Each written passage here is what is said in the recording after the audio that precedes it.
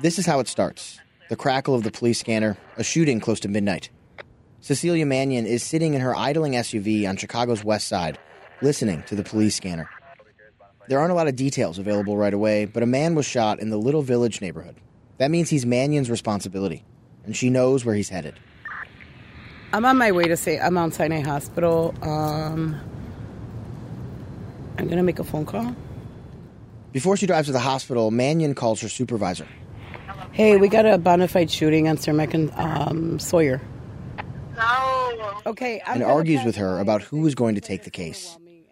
Mannion is supposed to be off today. She was at the same hospital working until about 4 a.m. last night. Her supervisor tells her to leave it for tomorrow. Yeah. Just take care of his own, girl. Take care of his own. But Mannion isn't hearing it. All right. Bye. Okay, so what's the plan based on... I'm going to go there and see if we get anything. Mannion works for a nonprofit called Enlace. Her title is victim advocate. Basically, if you're shot in Little Village, she shows up to try and help, to minimize the harm. She helps families navigate healthcare, funerals, counseling. She acts as a conduit between victims and cops, talks people out of retaliating, whatever is needed. Mannion gets paid for 40 hours a week. She works basically around the clock. So you can follow me? Okay. Okay. So you're going to have to go left, so I'll be right... my car's right here, so I'll just follow you. Okay. Mount Sinai Hospital is one of the go-to trauma centers for gunshot victims on Chicago's west side. It's where Mannion, who goes by Ceci, spends many of her nights. Tonight, she beats the ambulance to the hospital, stands outside the metal gate waiting, chain-smoking cigarettes, sipping on an iced latte from Dunkin' Donuts. Just one per night, because any more would be too much sugar with her diabetes. She's 50 and not quite 5 feet tall. Her stature makes it hard to picture her navigating the dangerous spaces in which she works, until she starts talking. She is brash and profane, in control of whatever room she is in. Ceci is basically always in black leggings and a black t-shirt, her brown hair in a ponytail, and her long, pointed fingernails painted different colors. While she waits for the ambulance, Ceci hears on her scanner that the paramedics transporting the gunshot victim have asked for police to meet them at the hospital entrance. Ceci says that means the folks in the ambulance are worried about gang members showing up at Mount Sinai. So emotions probably got escalated there, and that's why they asked for backup. Okay. So usually when there's a shooting and you're involved, gang involved, their friends come here to the hospital. Yeah, it's horrible. Are they showing up for a good reason, though, to like check on their friend, or is it kind of just... It's to check you're on like, their that's bullshit. It's just to... Yeah. It's just to show... What, force? To show... Honestly, I don't know what the hell they come for. Because I think they annoy more, just like when the ambulance people go to do their job. And then they got all their friends, like, surrounding him. Like, move the fuck out the way. Let these people do their job. Right. And then they want to... Yeah, it's annoying. A massive iron fence and gate protects the entrance to the ER. Another metal fence surrounds the parking area, where ambulances pull up to the emergency department. Both barriers were put up after shootings outside the hospital. Because a lot of people attack the ambulance. And I think this is the ambulance coming.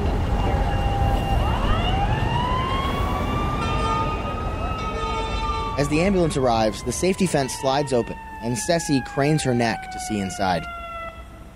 She watches as paramedics wheel the victim into the hospital. He looked alert. He looked up when he was getting out. He looked young Hispanic male, so we'll find out who it is. Ceci's goal is to talk with him and meet his family and offer whatever help they need. But Mount Sinai has gone on lockdown, bracing for a busy night of shootings. That means Ceci will spend her night outside of the tall iron fence. So what I'm doing now is I'm going to wait here at the gate, and we're going to wait for family and friends to come so I can find out who it is. Okay.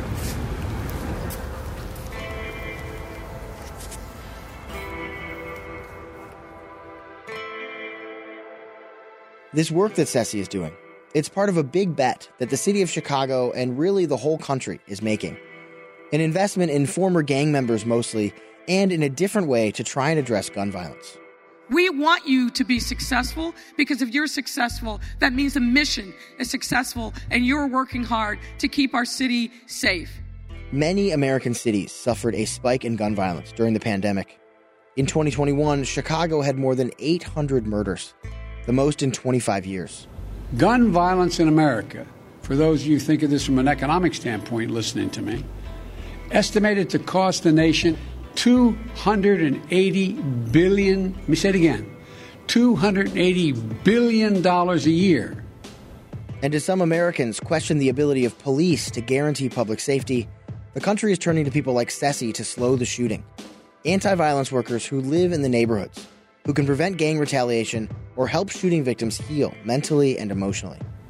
And there are programs that have demonstrated they can reduce homicides by up to 60% in urban communities. This bet that we're making, it's a bet on empowering and paying people rooted in the communities suffering the most so that they can solve the problem themselves. That is the work that Ceci does, pushing hope, resilience, and peace. From WBEZ Chicago, I'm Patrick Smith. This is Motive, Season 5. Ooh, you smell like gun smoke. You smell it? Sometimes I wish I was with my daughter. You know, sometimes it hurts to be here. Before my children bury me, I have to bury a child. It turns anybody different when they carry that gun. I've been reporting on Chicago anti-violence efforts for years, and the fact is, we still don't know if this approach can make a meaningful dent in shooting numbers. But I have seen the dedication of the people doing this work and the toll it can take on them. Talking to people like Ceci, shadowing them, it's taught me so much about what drives Chicago shootings and what it might take to stop them. That's why this season of Motive, we're going to take you out to the streets to hear directly from the workers, hear their insights firsthand, and get some sense of what the work is really like.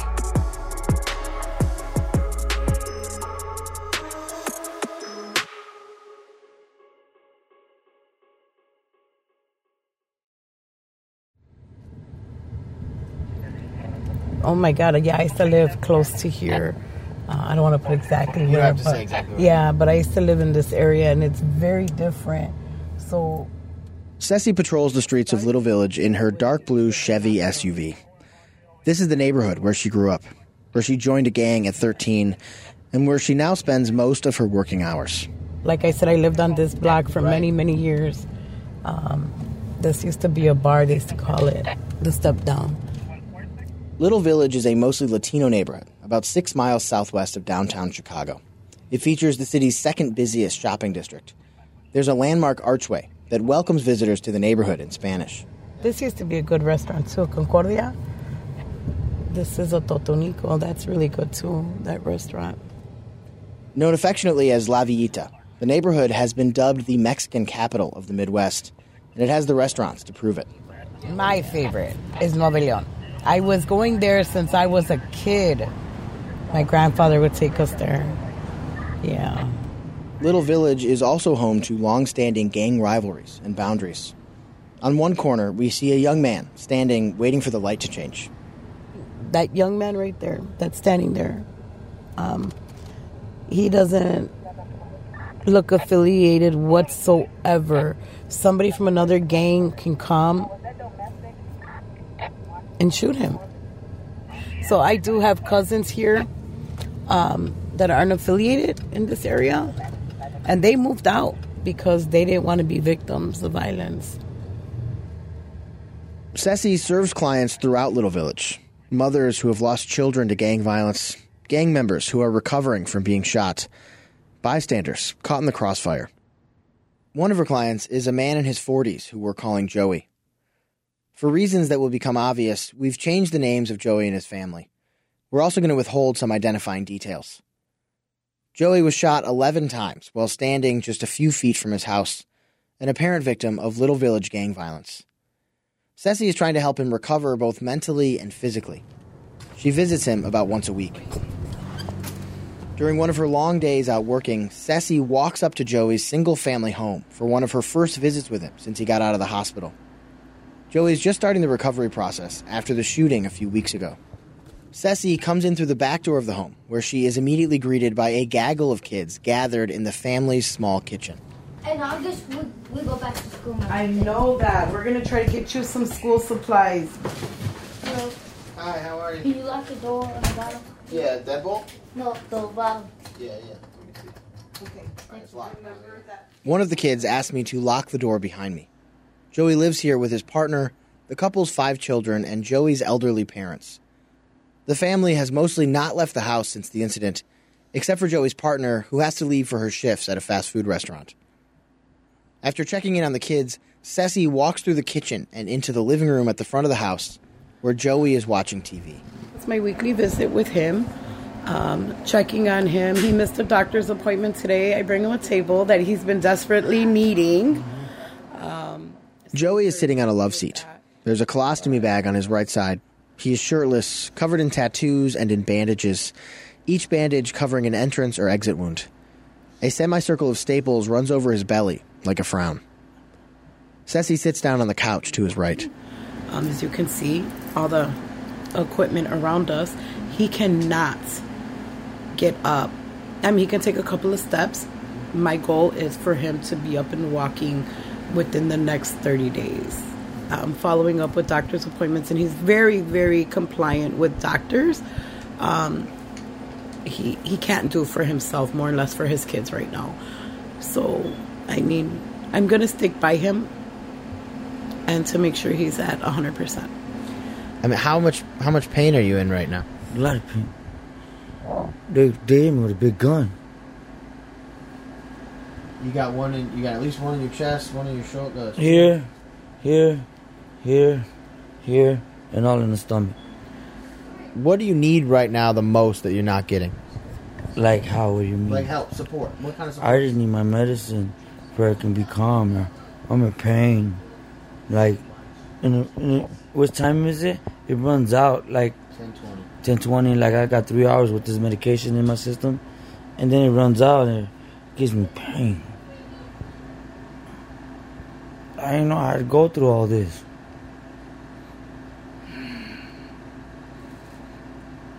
I ain't do nothing. Breathe, baby. Breathe. I ain't do nothing. I was just trying to change. Ceci reminds Joey to drink water and breathe. She keeps an eye on him to make sure he isn't getting too worked up. Since the shooting, Joey's been struggling with anxiety. He calls Ceci at all hours of the night with his mind racing.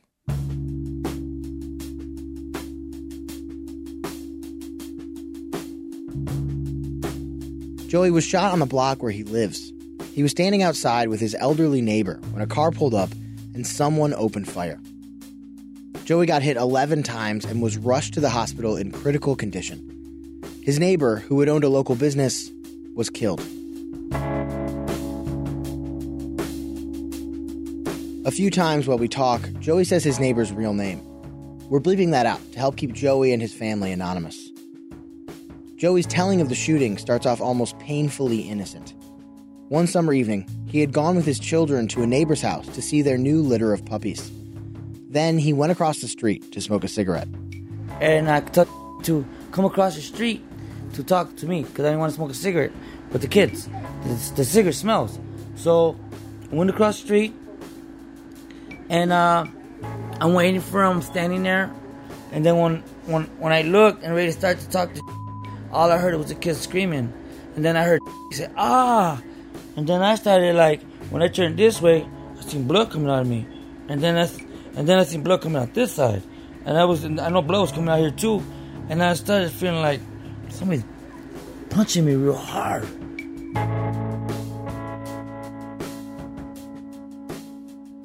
This is not Joey's first experience with Little Village gang violence. He's been shot before. And about 20 years ago, a rival gang beat him almost to death. Put him in a coma. I left the gang when that happened. I was slow. I'm not the same person. His brain was damaged. His personality changed. I was not like I used to. I don't know nothing. I don't know how to gangbang no more. I don't know that stuff. God took that away from me. Good, amen. I don't know how to do that. When I got out the coma, I was slow. I'm on disability right now. You know? You're going to hear the term gangbanging throughout this podcast. It's a broad term that can mean violence, shootings, beatings. It can also be standing on the corner, holding a block, dealing drugs, or flashing gang signs. Joey says after the beating, he was done with all of it. He's gone so far as to have his gang tattoos removed, renounced his affiliation, which makes his shooting all the more perplexing. Everyone agrees no one was targeting Joey's neighbor. He was old, retired, not involved in anything. I think it was there at the wrong time to be.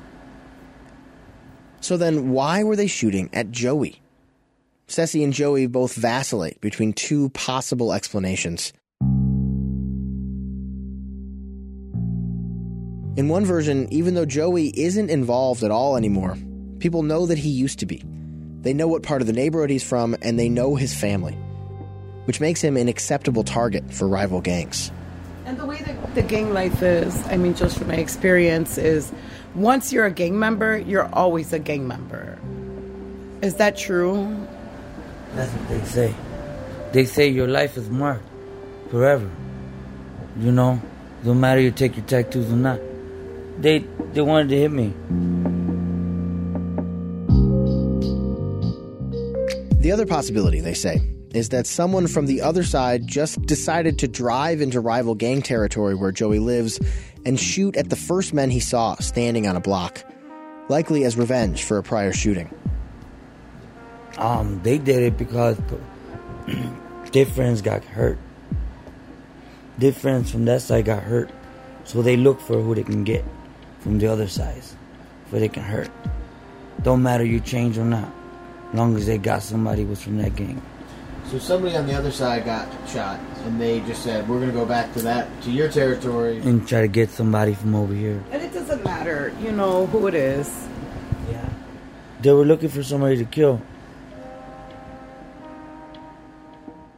This kind of entrenched gang violence, where people get killed and families upended for almost no reason at all, it's what Ceci is dedicated to fixing.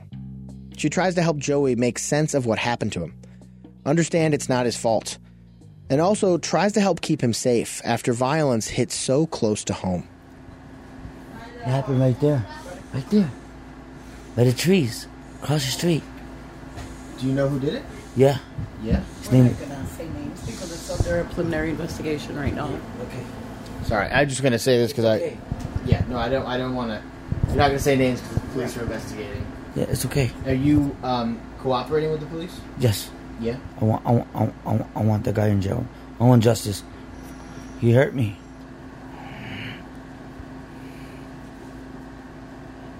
I just want the guy to get locked up already. He did that on purpose. But police are moving slowly. Even though Joey says he knows who shot him and told them as much, police haven't made an arrest and detectives haven't taken Joey's statement.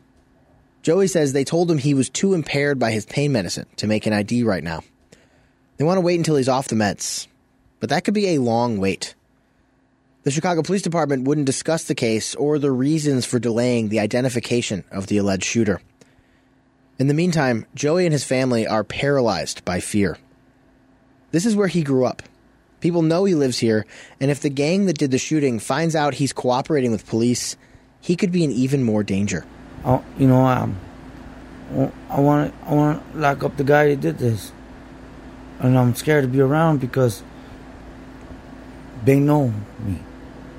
They know where I live. Considering, the fear that you're talking about, yes. How did you decide that you wanted to cooperate? Because that was not right. What he done. I'm a changed man. I know they're going to try it again. I'm not stupid.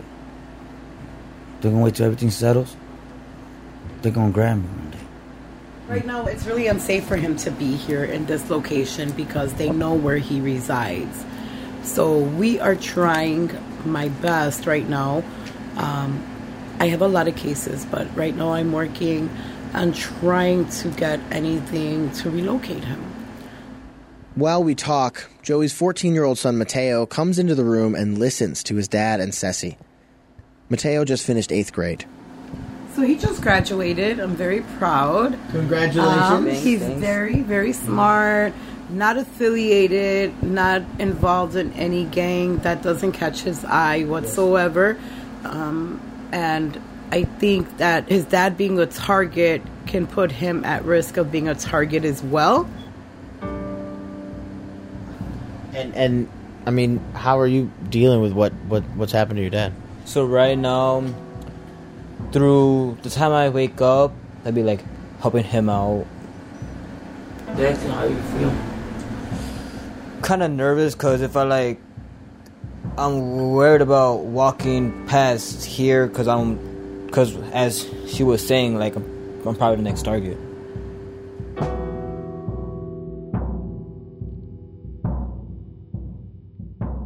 After about an hour of visiting with Joey, it's time for Ceci to head out. She gives him and Mateo some last-minute tips on tending to his bullet wounds. Remember, when you're doing your wounds, since there's no saline water, we want to make sure, listen, mijo, Daddy could use a regular water, open it, make sure it's nobody else is drinking out of it or nobody is touching it. And Mommy knows how to do the wound care. There are practical things Ceci is doing for Joey. Tonight, she's brought him bandages and water bottles. She often pays for them out of her own pocket. She's also helping Joey deal with police, and she arranges transportation to the hospital. But it's also clear her mere presence is a salve to Joey. Everyone else in this house is reeling from the same trauma. Ceci is like an island in the storm, untouched by the roiling waters. Okay, guys, I will see you. I'll see you. Enjoy your ice cream. Yeah. Yes. No more choking. As we leave, Mateo, the 14-year-old, walks with us out to the backyard. Most 14-year-olds I've met while reporting are not particularly interested in talking with me or being interviewed. But I can feel Mateo's yearning for some sort of activity outside of his nuclear family and the house they're hiding in. He stops at the tall fence separating his home from the outside world, a border he cannot cross without risking his young life. We step out onto the sidewalk, leaving him behind. Ceci tells him she thinks his dad needs his diaper changed, and she implores him to clean up a little before his mom gets home from work. It's a beautiful, warm summer night in Chicago. Ceci warns Mateo one more time against leaving the property. He says he knows, and he promises he only goes out to get the mail. Then he heads back inside. This is going to be a long summer for Mateo, filled with dangers and difficult choices.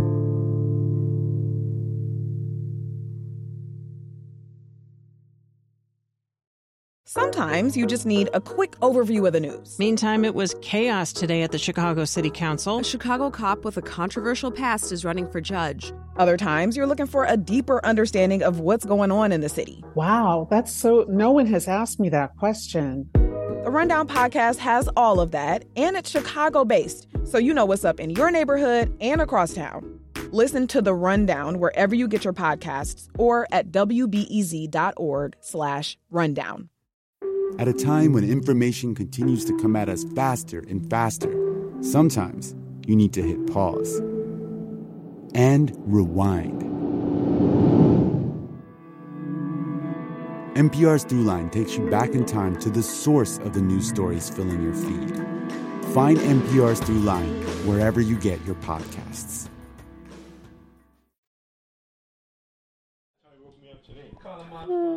He told me to leave me alone. They ended up seeing. Ceci is sitting at her kitchen table in a cramped rented house near Chicago's Midway Airport. She's in her signature black leggings and black t-shirt. She holds a cigarette between two fingers. Piles of papers and stacks of folders cover the table and one of the tall chairs next to her. Ceci's children buzz around her. Sitting with her is Jesus Salazar, a big guy with a playful smile who most people call Jesse. Ceci watched Jesse grow up, both of them in the same little village gang. Then about 6 years ago, Jesse helped pull her out of the gang life, convinced her to join him helping gun violence victims and mediating gang disputes. Yeah, it is. We were both shot at one time. My hair was on fire. My sweater caught fire. Happened? I got almost a graze wound in the head.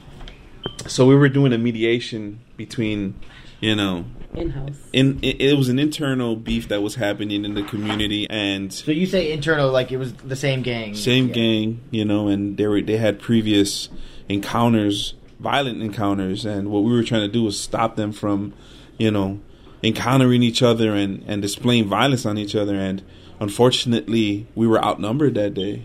I mean, we got bombarded, and it was probably 50 or 60 young people out there fighting, and we were breaking up the fights. And then right after that, the shooting broke out. Two people were shot, and we were in the middle of it. I remember when Jesse started doing this work, and his mom would say, "I don't know why he's over there." The same reaction I got from my mom when I started doing this work. "You're crazy. You're going to end up dead." Our parents were scared for us, but we felt that we were doing that help, like we were put out there to do.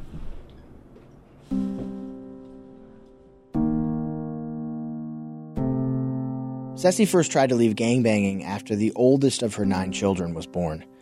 She was out for a while, but then her brother was killed by rival gang members.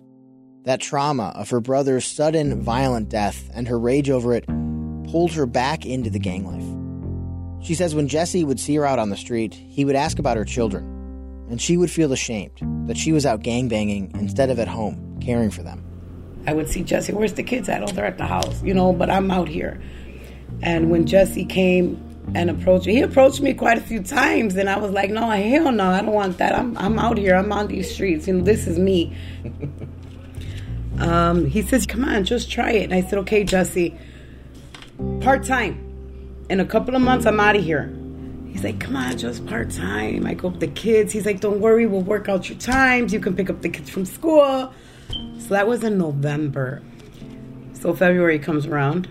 You're like, "Hey, I gave you 3 months. Man, 4 months. Do something." And he's like, "So we're giving you a full-time position." I'm like, "Okay, all right." I was so far into the work. As soon as I started, I was so far into it. And here I am.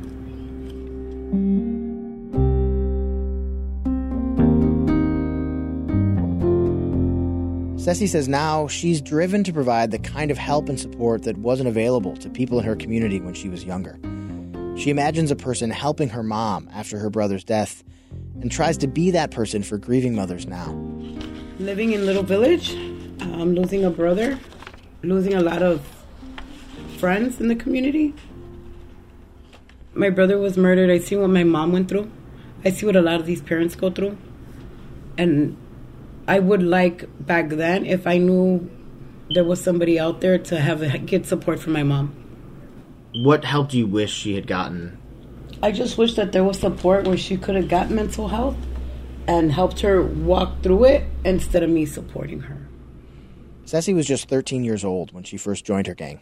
She was in it off and on for more than 2 decades. Our females are going to jail for committing crimes because they have to have that, be that big bitch, be the baddest bitch there. And I can relate to that because I've been shot. I've been stabbed. I've been in jail. Who's that? Mommy. That's Mommy. And what's your name? Angela. Oh, that's a nice name. Sorry, I'm interrupting your play space here. This is saying turn around. He's gonna keep talking. Angelo is Ceci's youngest child. He's sweet and alternates between shy and fascinated by the microphone. Ceci's house is constantly whirring with commotion.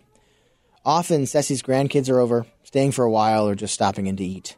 Frequently, a cousin or a kid from the neighborhood is sleeping on the couch. Friends and coworkers stop by unannounced all the time. So do the many families of murder victims who Ceci stays in touch with. She maintains no real line between clients and friends, no line between work and life. All around the one-story house are reminders of the incredibly difficult work Ceci has dedicated herself to. If you can see, I got all my prayer cards and my candles, and it goes on that side and on my walls, and I got some in my desk, and I got some in my bag. So these are other cases that I'm working on right now that I work anybody who needs help. I don't care where they're from, what color they are. I don't care. So these are actually uncle and nephew. And you've got here what's essentially like a spreadsheet, a table, name of parent, name of victim, email, picture provided. You're handling so many of these that you have to have a sort of like cataloging system. It is actually, it really is. So how many homicide victims have you, families have you worked with? Oh, I can't count. I can't count that high. Just this year you can't count that many? This year, I have them in the computer. I want to say it's been over 30, almost 40. Just you have worked with? That I've worked with. The scale of loss that Ceci's describing can be difficult to wrap your head around. But nearly 40 murder victims in just one neighborhood for just part of a year is astounding. It gives a glimpse of the toll Chicago gun violence takes, the sheer number of people who are forced to suffer through the unimaginable, the number of people who are desperate for help making sense of the senseless. The scale feels almost suffocating inside Ceci's house, surrounded by mementos of the dead. Each one not just marking the end of a life, but a violent end. Each mini memorial proof of a life taken too soon.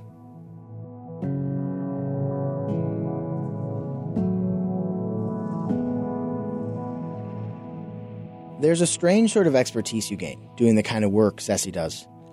You learn the process for identifying a body at the morgue, which cemeteries have the cheapest plots, which funeral homes will ship a body back to Mexico, and how to save money on funeral costs, which is where Ceci's manual button maker comes in.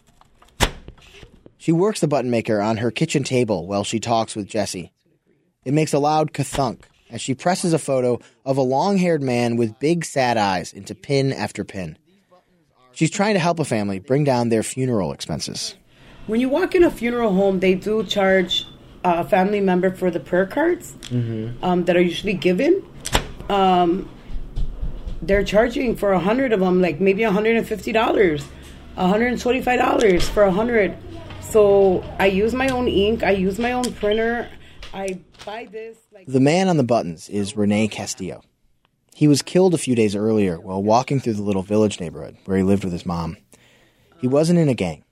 No one knows who killed him or why. And he was 31, right? 31, fighting cancer, and they shot him. How is his family doing? They're hanging in there. They're really worried about funeral expenses, but they are hanging in there. Ceci is working with Renee's family. She has been since right after the shooting. She sat with his mother and brother in their home as they talked about Renee's life, walked them through arranging the funeral. She's trying to be that support, the shoulder to cry on, the guide to an unknown and terrifying world that her mother didn't have. One of the buttons of Renee will likely stay here, added to Ceci's collection. So would you say you have something from every family you've helped? Yes. Yeah? How do you, considering the work that, you're here at the kitchen table, dining room table, doing, making buttons of someone who was just murdered. You've got these reminders everywhere. How do you talk to your kids? How do your kids think about the work that you do? My kids have my back. My kids will go out there. My kids, if there's a homicide and I have to run out of the house to go deal with these family, my kids are behind me, believe it or not. Mom, we're going with you. And I'm like, no. Did it mean that you talk to your kids about death and violence probably more more earlier? But they see it. So they see it. Yeah, I guess I wondered if it forces conversations. No, they have we've had a lot of family members that's been passed because of the violence. They see their friends growing up. They know what it is. I feel like, unfortunately, it's a part of,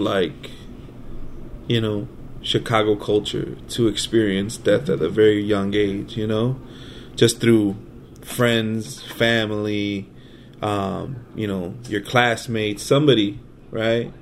This tragedy will happen to somebody, and you're exposed to it at a very young age, and we normalize it, right? I feel that, in order for us to cope and survive, you have to normalize the fact that, my friend was shot and killed, or my uncle was shot and killed, or my brother was shot and killed, you know, and it's unfortunate, right? Because it happens so often in our community that we're kind of desensitized to it now.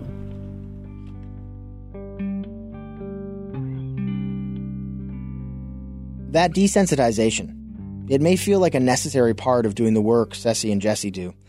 It may be a reality forced on way too many Chicago children. But living with this much pain and loss takes a toll. And the work leaves a mark on the people who do it. Something I saw during the year I spent with Ceci and other anti-violence workers. This season on Motive, we'll be on the streets in 2 Chicago neighborhoods, both on the city's west side. Little Village, where Ceci works, and East Garfield Park, where we'll be headed next week. We'll keep tracking Joey's story as he struggles to get the detective in his case to talk with him and make an arrest in the shooting. I heard he's on vacation. I'm like, that's cool to take a vacation because you work hard, but what about me, man? We got to get this guy. We'll get to know East Garfield Park and the workers trying to make it safer. You don't want a person like him back on the streets, causing mayhem. And we'll follow the fallout from a gang murder of a 7-year-old girl. I will never forget those. I want my daughter's killers locked up. Throughout it all, Ceci is going to be riding co-pilot with me.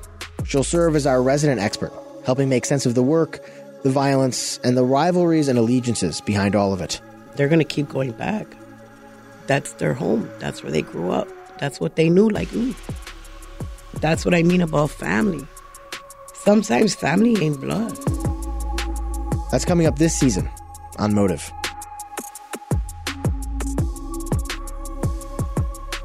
A quick disclosure. Almost all of the reporting for this season was done before Ceci came on as our resident expert. I was just a reporter shadowing a subject. But as we wrapped up reporting and began producing this season of Motive, we wanted Ceci's help to shape this podcast. So we hired her as a paid consultant. So you'll be hearing from her in a couple different roles, as a subject, but also as an expert and commentator. Motive is a production of WBEZ Chicago. I'm Patrick Smith. Marie Mendoza is our producer. Our editor is Rob Wildeboer. Our executive producer is Kevin Dawson. Tracy Brown is our chief content officer. Special thanks to Jeff Else for some original music. Our story consultant is Cecilia Mannion. Additional help from Samantha Deere, Jesse Dukes, Natalie Moore, Kate Cahan, Shannon Heffernan, Alden Lowry, and Joe Dassault.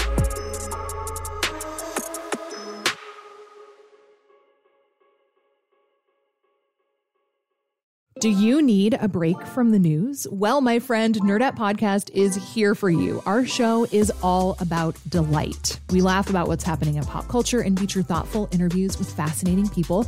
We even have a monthly book club that you can participate in. I could just go on and on about it. I loved this book. It was an experience, I'll tell you that. I discovered authors I'd never heard of, and I'm really happy that I did. Come hang out with us. Listen to Nerdette wherever you get your podcasts.